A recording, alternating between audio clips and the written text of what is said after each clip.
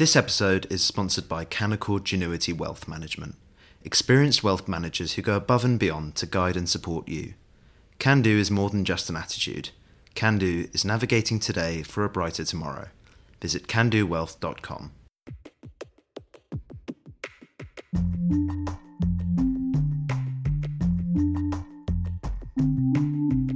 Welcome to the Edition podcast from The Spectator. Each week, we look at 3 pieces from the magazine with the writers behind them. I'm William Moore, The Spectator's features editor. On this week's episode, I'll be asking whether Putin's anti-Western alliance is gaining support, examining the international arms trade, and looking for the cheapest flat in Greater London. First up, is Putin winning? In his cover piece for the magazine, Peter Frankopan says that Russia is reshaping the world order in its favour by cultivating an anti-Western alliance of nations. He joins me now, along with Ukrainian journalist and author of The Spectator's Ukraine in Focus newsletter, Svitlana Morenets. Peter, how has Putin attempted to form this anti-Western alliance, and how successful has he been? Well, he's been doing it for 20 years. I mean, it's the context of the war and invasion of Ukraine obviously brings it into sharper image and to greater accuracy. But the old school Russian diplomacy of cultivating friends and elites in other parts of the world has been a consistent part of, well, I would call it Russian foreign policy, but I suppose it's also Putin's inner circle foreign policy of trying to find people that you can lean on, influence, and disrupt as necessary. I mean, we saw that with the Brexit vote and the role that Russians played there, and intelligence agencies, that all the noise and smoke around the Trump presidential election. In a way, what was most important about that was the fact that it was plausible that those kinds of interventions and disruptions. So I think from Moscow's point of view, there's been great discomfort since the end of the Cold War, and finding a line that blames other people for the lack of social progress, the lack of economic progress in Russia over the course of the last 30 years has dovetailed because of the need to try to win friends away from the camp of Ukraine and the Western allies who are trying to defend against the invasion. So to some extent, it's about a continuation of something that's happened for a long time. But obviously, these last 12 months have seen an intensification of some of those. And I suppose a good signal, a good sort of example of that is this morning, Patrushev, who's probably the successor in waiting behind Putin, has arrived in Venezuela and announced to the government in Caracas that Russia and Venezuela are both indispensable to global security. Now, that I think would probably take most listeners by surprise, the idea that Venezuela has any role in global security. It's essentially a failed state, but it has the largest oil reserves in the world. And what the Russians are obviously trying to do right now is to cultivate people with fossil fuels in Venezuela, other OPEC members, by trying to put them on the same page as Moscow. And that is to say, to try to loosen the stranglehold that Western sanctions are putting on Russia. And so I think there's a degree to which one has to understand what we're looking at, and it's not about just the last 12 or 18 months. But could it not be argued that the invasion of Ukraine at the same time has actually strengthened a lot of Western alliances by kind of galvanizing Ukraine's allies? And we've read a lot of articles saying that the purpose of NATO has been rediscovered, and so on. So could it not be argued that if Putin has succeeded in whipping up an anti-West alliance on the one hand, on the other, the sort of pro-West alliance, if you like, has been strengthened by his actions too? Oh, look, that's absolutely right. I mean, the unification of Europe outside whatever the European Union stands for, the regalvanization of NATO that obviously is not brain dead, to quote President Macron, the anti-Russian sentiment in the United States, there's no question that those Western alliances have been galvanized and pretty effective. I mean, I'm sure Svitlana will tell us that Ukraine has had a lot of support for its defense, but not enough to let it do what it needs to do. So there's been a leaning in, no doubt about that. And I think that there's been a great solidarity in the West of waking up to those alarm calls. But I think it's always worth remembering that 85% of the world's population don't live in the West. In Europe, the United States, Canada, Australia, and maybe Japan fits in that camp too. And if you look at the continent of Africa, for example, with 54 UN votes, half didn't vote to criticize the invasion of Ukraine a year ago. And those cultivations of leaders in places like India has been effective insofar as the Indian Foreign Ministry and senior figures in the Indian BJP have consistently said for the last 12 months that the war in Ukraine has nothing to do with them. And so we see two camps, I think, in the world. We see the West, which has been united much more effectively than Putin could ever have imagined.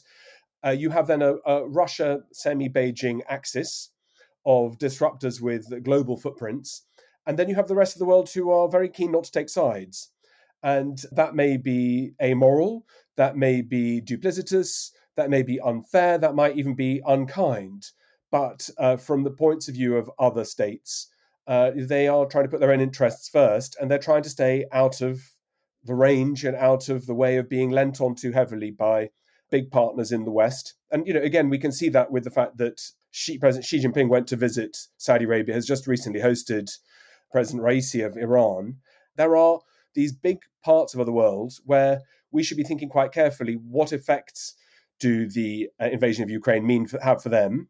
But also, how do other people in the world see the invasion? How do they see the war? And one of the things I write about in my article is to point out what Putin said in his speech last week. He put a number and he said the West has put about $160 billion into defending Ukraine, and it's put about $60 billion into alleviating poverty in the developing world.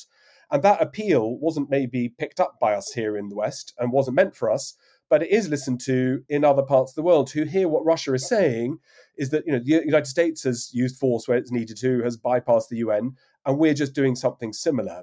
I think that, no one has any illusions about what friendship with Moscow means. No one is buying into a vision that is rosy and promising a benevolent future where their children will grow up happy and more literate and with better opportunities, but they are very pragmatic. And I think that we have ignored these parts of the world in the same way that arguably we ignored Ukraine for too long. Svitlana, I want to get your opinion on what Peter's referred to there as Ukraine's reliance on the big partners in the West. Do you feel confident about the health of the Western coalition? I mean, particularly with the recent debates among European partners about sending tanks and other more advanced weaponry. As well as Putin gained the allies in the last year, Ukraine did too, and Ukraine even couldn't dream about having such alliances as it has today. Like in 2014, when Russia invaded Donbass or Crimea, back then Ukraine was fighting alone, but today we have a strong coalition of Western countries who are sending us weapons, all the military aid, financial aid, and also supporting Ukraine in the stating their position. If we talk about Russia and its allies, they're ashamed to say that they stand with Putin or that they stand with Russia, and they take more neutral position or limit themselves with sending drones to Russia like Iran does, or China. We don't know. Ukraine is very worried about China, and Zelensky is trying to build a relationship with this country, but he has been ignored so far. In January, he sent a letter to Chinese president asking for negotiations or peace talks, but he was just ignored. So it's a complicated situation. And also, I would say, if you talk about Africa, it was a bit of fault of Ukraine, because for all the years of Ukraine's independence, the relationship with Africa was mostly ignored. And right now, our diplomats were sent to Africa only last year, and it was like a bit too late. But Ukraine was even offering to send them grain for free and like trying to bring them to our side. But I don't know, so far we have not been so successful about it. Peter, Svitlana there mentioned China and Ukraine's keenness to get President Xi and China more on side because, as you say in your piece, China could play an extremely decisive role in this conflict. Do you think that the sort of rather complicated relationship China's had with the Ukraine conflict so far could be resolved? I mean, do you see China coming down more on one side, or is it going to keep on in this slightly nebulous zone? Well, you call it nebulous. I'd have thought that if we were all sitting in Beijing trying to give advice to the Chinese government, we'd probably in the first instance try and work out who's going to win. And you don't want to be on the losing side. Rather than, it's not completely clear to me if one draws up the balance sheet of what are the benefits and what are the negatives for China. There are obvious benefits in terms of a weaker Russia is probably in China's long-term interests. You might argue that China, by having Russia soak up the airwaves capacity and so on of the West, probably reckons that buys some time for China to put its own house in order, which needs to be done for structural economic reasons and beyond. And probably you take the view that if Russia is resolved, the war is won by Ukraine, there's a change and we walk off into the liberal democracy that many of us have hoped for without any expectation for the last 100 years in Russia, probably the Chinese would take the view that the Chinese are next on the menu. So it's not completely clear that the brownie points you gain from acting as a moderator, first, might not work. Being able to put pressure on Putin from Beijing is not completely straightforward. The Chinese have been pretty careful about what kind of aid and support they do give. I mean, Blinken, again, very recent last week, has said that there'll be serious consequences for China if they arm Russia. Probably there are some arms that are moving in and technologies moving in Russia's direction anyway. But I think that always will be balanced by discussions in Beijing, which is why should the United States be able to tell China what to do as a sovereign state? And that is the kind of the microcosm of the argument that is heard and listened to that I make in the piece in Islamabad, Delhi, all over Africa. Why should other countries lean in because it suits the West? And I think we need to work out what to say to that. Svitlana, I wonder what your thoughts on moving on sort of now to long-term battlefield strategy, I suppose, because what do you think of when it comes to thinking about what happens next on the battlefield? That since it's a war of attrition, the odds are in the favour of Putin, who, as a dictator, can keep pouring men into, as Peter puts it, the meat grinder. And therefore the timing of everything is more in his favour than it is in Ukraine's favour. Mm-hmm. For sure, Ukraine can't do what Putin does, just throwing our soldiers to the meat grinder, trying to capture one city in 6 months. So Ukrainians have to choose different, clever strategy, as they did in Kharkiv region, that in one part of the front line they take defensive position and they just keep Russian forces who just throw their soldiers and lose their weapons, as they did near Vuhledar in the last week, losing just 130 tanks and not capturing the city and anything, even one street, and just preparing for the bigger offensive somewhere in another part of the front line. I mean, I know that the West and the world and the countries that are supporting Ukraine are expecting that Kyiv will be liberating new territories every week, so to see the results, like why they are sending us tanks and weapons. But Kyiv can't do that, and what Ukraine can promise is to prepare a plan of liberation and just to make it real, but it takes time. And Kyiv preparing for the big offensive in spring, they're just waiting for all the Leopard Challenger tanks to come. And because they can't just go and attack now because they will lose. So for having bigger probabilities to win, they have to wait, unfortunately. And when it comes to this liberation that you speak of, do you think that Ukraine will accept anything other than a return to the 1991 border, crucially including Crimea? It is the only option. Because for Ukraine, giving up some land to Putin will mean that he will come back later to get more. Also, it will be a rewarding an aggressor for his aggression and all the war crimes that he committed in Ukraine. So Ukrainian people want to fight, and a recent poll showed that 95% of Ukrainians believe that Ukraine can win, and they expect him to do it by the end of this year. I know it's very optimistic, but I think it is the way how Ukrainians have been bearing all this war all these years. I take Svetlana's point that for Ukraine, full territorial sovereignty is what is wanted and what is by right to be Ukrainian, recognized not just by Russia, but by the United States and Britain in the Budapest agreements that guaranteed Ukraine's territorial sovereignty and integrity.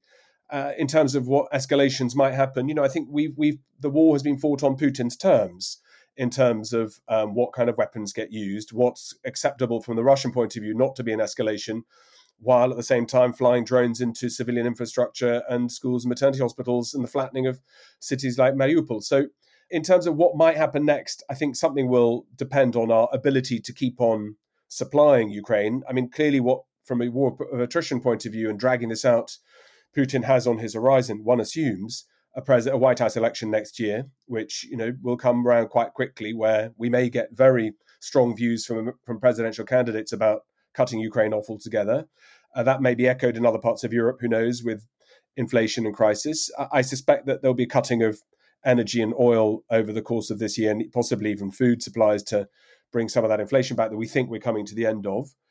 And so there are lots of ways in which this can all atomize and life can become difficult.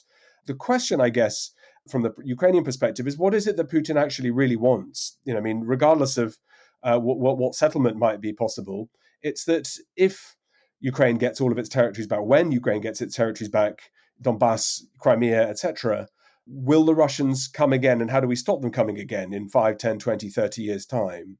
And I think that those kinds of questions remind me a little bit about the Afghanistan war and intervention, which is that we had all the right reasons to go in, but never really stopped to think about what the end game would look like. And I do know some of those discussions are going on with the MOD and with the Department of Defense, but that will also need to be led by what it is that Ukraine needs, wants, is able to provide. And but my unfortunate verdict would be that this war has got many, many months to go, unless there's a wild card event. And those things can happen. A bat in Wuhan changed the world. These things can happen. 19 men changed the history of religions in 2001 with the 9/11 attacks. And single breakthrough events can dramatically impact where the war might go. But if things stay as they are, as they have done for the last 12 months, it's keeping up the energy to keep Ukraine in the game. For sure, every Ukrainian follows the news from our allies and about how they support us, and they're really anxious about what is happening in America, and they hope to win the war before those elections. But in Ukraine, we say that till we receive help and support and weapons, we must receive them and take and ask as many as we can. So when the West says, okay, it was enough, we're not going to help you anymore, Ukraine will still have the resources to fight Russia. But also I would like to add something to what Peter said about the last 12 months of the war. So during the last 12 months of the war, Ukrainian army liberated 40% of the territories Russians could invade since February. So I think it should be like a strong signal to Western allies that Ukraine is capable of doing that, of liberating its territories. And if we talk about the upcoming offensive, it could be to cut the supply roads from Crimea to Russian army. And if Ukrainians capture the road from Zaporizhia to Crimea, then Russian army will be in a really difficult situation. And maybe that will be the point that Peter was talking about, when the whole war can change. Well, Svitlana and Peter, thank you very much indeed for joining me. Thank you. Next, in the magazine this week, Max Jeffery, the Spectator's assistant online foreign editor, writes about his experience at the International Defence Exhibition in Abu Dhabi. He joins me now, along with Andrew Feinstein, author of The Shadow World. Max, to start us off, could you tell our listeners exactly what this event is and why you wanted to visit? Sure. So the International Defence Exhibition, they call it IDEX. It's held every other year in Abu Dhabi. And like they do at similar conferences, similar arms fairs in Las Vegas, Paris and London, you get arms dealers, politicians, people from the military, just general gun fanatics, all turning up for 5 days in Abu Dhabi's case of buying, selling, looking at all the weapons, networking with each other. At this arms fair, there were more than 1,000 exhibitors. And they're all spread out then across a massive conference hall. In the middle, because it was in Abu Dhabi, you had the Emirati firms, and then spreading out group by country, American firms, British firms, from Eastern Europe, from Asia, and kind of any gun you can think of is on display, really. There's live demonstrations with tanks, planes for sale. Obviously, they're model planes, not the real thing. And that's kind of how it works. And everyone's milling about, going from exhibition to exhibition. In the first place, I wanted to go because with countries increasing defence spending because of the war in Ukraine, and there being such a movement of weapons around the world, America drawing from its stockpiles in places like Israel and South Korea, countries donating weapons from their own stockpiles held in other places, I wanted to see how that had affected the arms industry. And I thought this was probably a good place to start looking at that. Andrew, in your book, The Shadow World, it's one of the most explosive exposés of the arms trades and how government's protected. I wonder if you could tell our listeners a little bit about what led you to write the book. I believe it was inspired by experience you had where you were a member of the ANC. So I was an ANC member of parliament in South Africa after our first democratic elections in 1994. And I served under Mandela. And as Mandela was retiring and his successor, Thabo Mbeki, took over, our government decided to spend $10 billion on weapons that we really didn't need, that we've barely used until today. And I tried to investigate it, but was stopped from doing so by Mbeki, the president. And really the key issue that became apparent to me is that the reason that we had done this arms deal was because about sort of conservatively $350 million of bribes were paid. And they were paid to key politicians who made the decision about what to buy and from whom, executives in the state arms company, and my own political party, the ANC itself. And initially, to be honest with you, I just thought that we had been a little bit naive and taken for a bit of a ride. But as I started researching this industry a bit more for my first book, a book called After the Party, I discovered that what had happened to us was happening all over the world all the time, and that these arms companies were really, I mean, their speciality was the payment of bribes more than anything else. And for instance, at the time that BAE Systems, with significant help from the British government, was paying £115 million of bribes on the South African deal for one contract, which they weren't even shortlisted for. They were paying similar bribes in 7 or 8 other countries, so paying probably over £1 billion of bribes. Various countries in the global south relating to arms deals. And this was at the same time that Tony Blair's Commission on Africa was arguing that African governments needed to improve their governance and be less involved in corruption. You've said before that the arms trade is less regulated than the sale of bananas. It's a very good line. Do you think that things have got worse since you've said that, or is it pretty much the same as it always was? I wish it was my line. It was actually Amnesty International's line. But it is a great line and unfortunately very true. And if anything, the situation has got worse. So why do I say that? The conflict in Yemen is the best example. There is incontrovertible evidence of a pattern of violations of international humanitarian law, commission of war crimes in all likelihood, where the sale of weapons into the conflict so obviously further endangers civilian life. And in all European countries, in the UK's legislation, in American legislation, the sale of weapons to a country engaged in a conflict where those weapons are likely to further endanger civilian lives should not go ahead. The weapons should not be sold. There has literally been absolutely no break on sales throughout the Yemen conflict since March of 2015, despite increasing evidence of explicit targeting of civilians with weapons from the UK, the US, and Europe.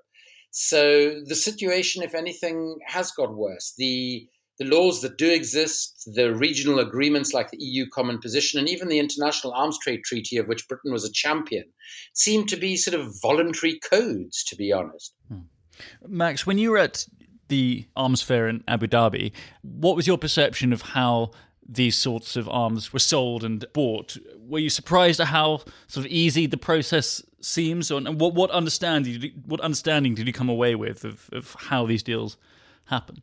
I was surprised, I think, at first at how brazen and how out in the open some of the ways they worked. Where I wrote about in the piece an example of a Bangladeshi Lieutenant General who works closely with the Prime Minister there, just pointing in front of a whole room full of people and asking how much a transport plane was, and the salesman responding that it was 150 million US dollars. And I was also surprised actually to see some familiar faces there to people who know even the arms industry even vaguely. People like Eric Prince. He was there standing in front of a huge crowd of people who were taking photos of the president, Mohammed bin Zayed. He was the only person allowed to go and say hello to the president. And as you're walking through the exhibitions, I'm sure, Andrew, I think you've been to some of these arms fairs, so you'll know how it's like. There's people standing in small pockets of groups talking in hushed tones quietly to the side of different stands, and you get an idea that they're talking through details of deals, or they're talking about the way that certain aspects of how transport of weapons might work. And then when they really want to go into private meetings, they'll go into these back rooms. So for the big companies, they had 2 floors perhaps of private rooms. I actually got to go into one of the back areas when I was interviewing someone who worked at this company. And to be honest, it wasn't particularly plush. They had kind of crappy buffet food that they were served from plastic bottles of water. It wasn't all that nice, to be honest with you. I think the bulk of things were done in private, but on the sidelines, you sort of had hushed conversations about where things were going. And Andrew, I wanted to ask your opinion on the arms trade in regards to the war in Ukraine. So we're running a cover piece in the magazine this week by Peter Frankopan, who highlights the importance of China in the conflict and how the talk that China could provide arms to Russia, which of course Antony Blinken has warned about, could be a very dramatic move which could turn the tide in Putin's favour. Do you think that even if China does not officially send military assistance to Russia, could there be middlemen working sort of covertly to broker deals between the two? Is that something which is possible? Absolutely. So the way in which it works is that the intermediaries, who we call, depending on their exact role, either arms dealers, brokers, or agents, they're working all the time. And, there'll be some people, to be quite honest with you, in a conflict like the awful tragedy that's unfolded in the Ukraine, there'll be some people who will be selling to both sides in that conflict. And a lot of the arms dealers that I've interviewed over the years are quite proud of the fact that they often do that. They'll sell to anyone who's going to pay them. So there'll always be people working both sides of the conflict, offering weapons from a variety of other countries. And one of the important functions that they play is they legally distance the governments involved from these transactions.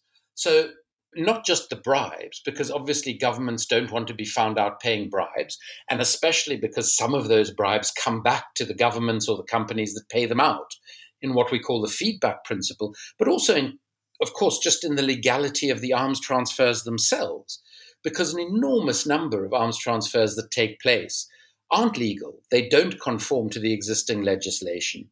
And when it comes to China and Russia, that, if anything, is slightly more the case than it is in the West.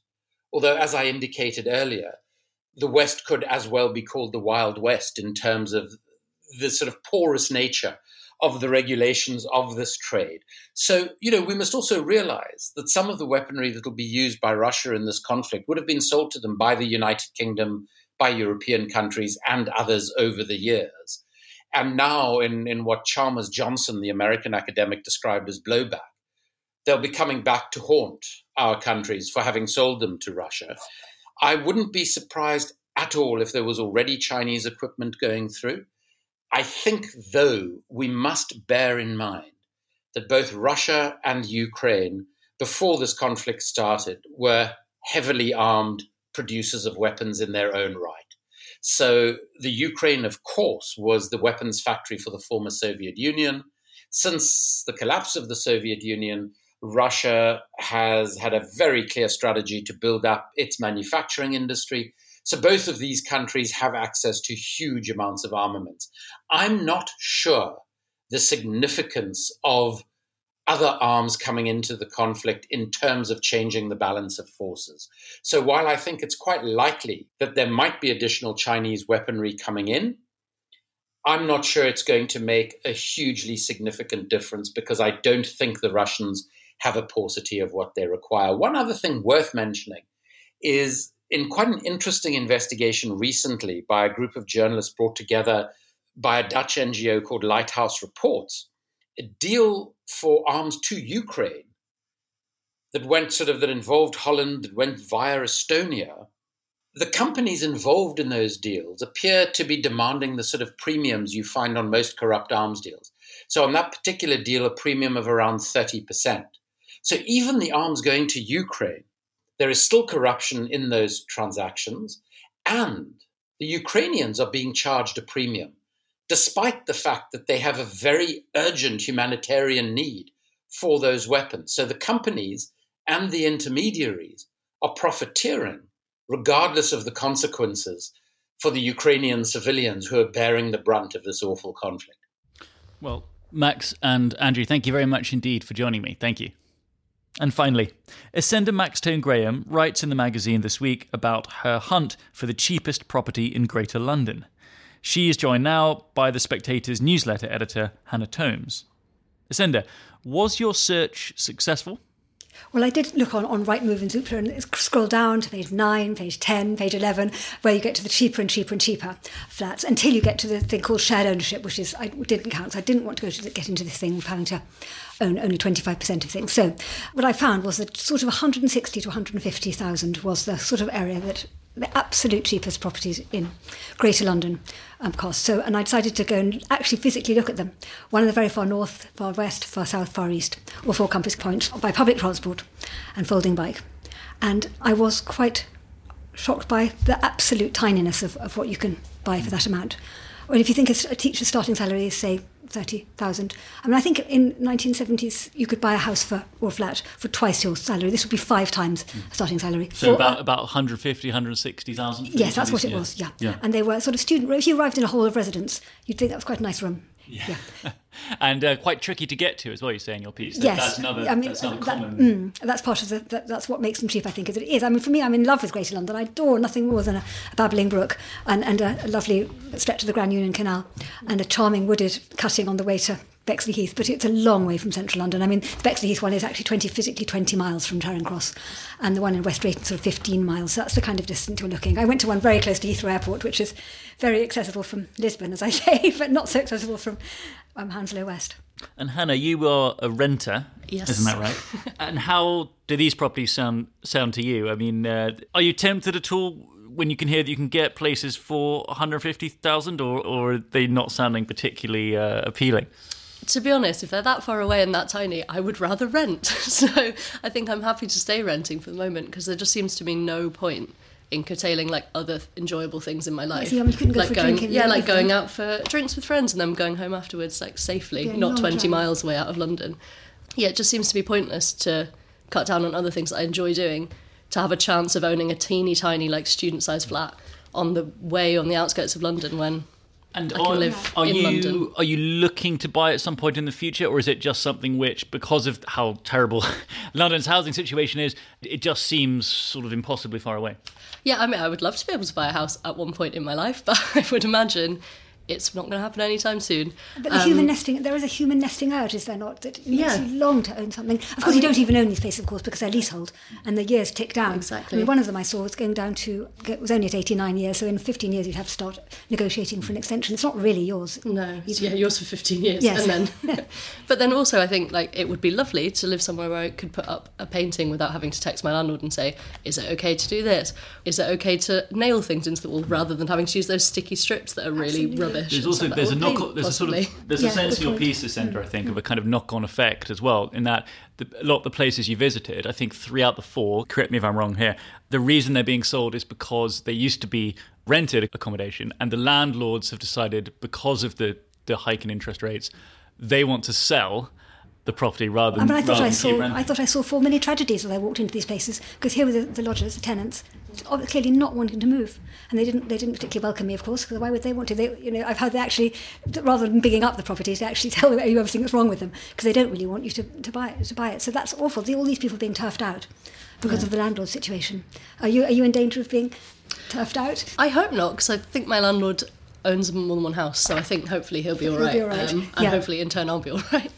And Hannah, who is to blame for how difficult the situation is across the country, but perhaps particularly in London? You wrote a piece for the Spectator website at the end of last year in which you laid the blame squarely at the feet of the Tories. I wonder if you could tell our listeners a little bit.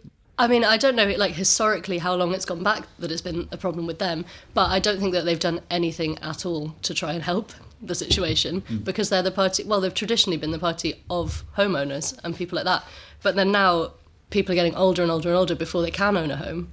And the shared ownership thing, that was a government scheme, but that's been... I know, but it doesn't work, shared ownership, because you only own a tiny percentage of a house, and then when you want to move, you have to sell it back to the same developers, so you don't make any money on it, nobody wants to live there. As you say in your piece, Ysenda, that if you have any kind of problem with the property, you have to pay the full price, even though you only own 25% of the property. Mentally unfair. So it's like all of the blame is on you. I know that they sort of props that up as a possible solution, but I can't see what's attractive about that at all. It seems there's a very efficient market. There's no eccentricity in it. You never find a little bargain tucked away. Or I don't know whether you do. If an old lady wanted to sell her little real flat in vaguely central London just directly, does that ever happen? I don't think it does. I don't know. And Ysenda, In terms of other knock-on effects, I mean, you've suggested that the difficulty of being able to buy in London for a first-time young person may be contributing to declining birth rates within London. I mean, people are just not, because they're not able to settle, they're not able to make a home. These flats are so tiny, you couldn't even fall in love. I mean, you couldn't even be a couple in most of these places. They are literally for one person and one person. Bed just squeezes into a tiny cat. You'd end up hating anyone in that small space. Let's talk about swinging a cat. I mean, you said you probably wouldn't be allowed to keep a pet anyway. Yeah. But I mean, so babies would be exactly out of the question. So before we started chatting, that the only way is for us lot to die off. That's the only way. I didn't say that in a horrible way.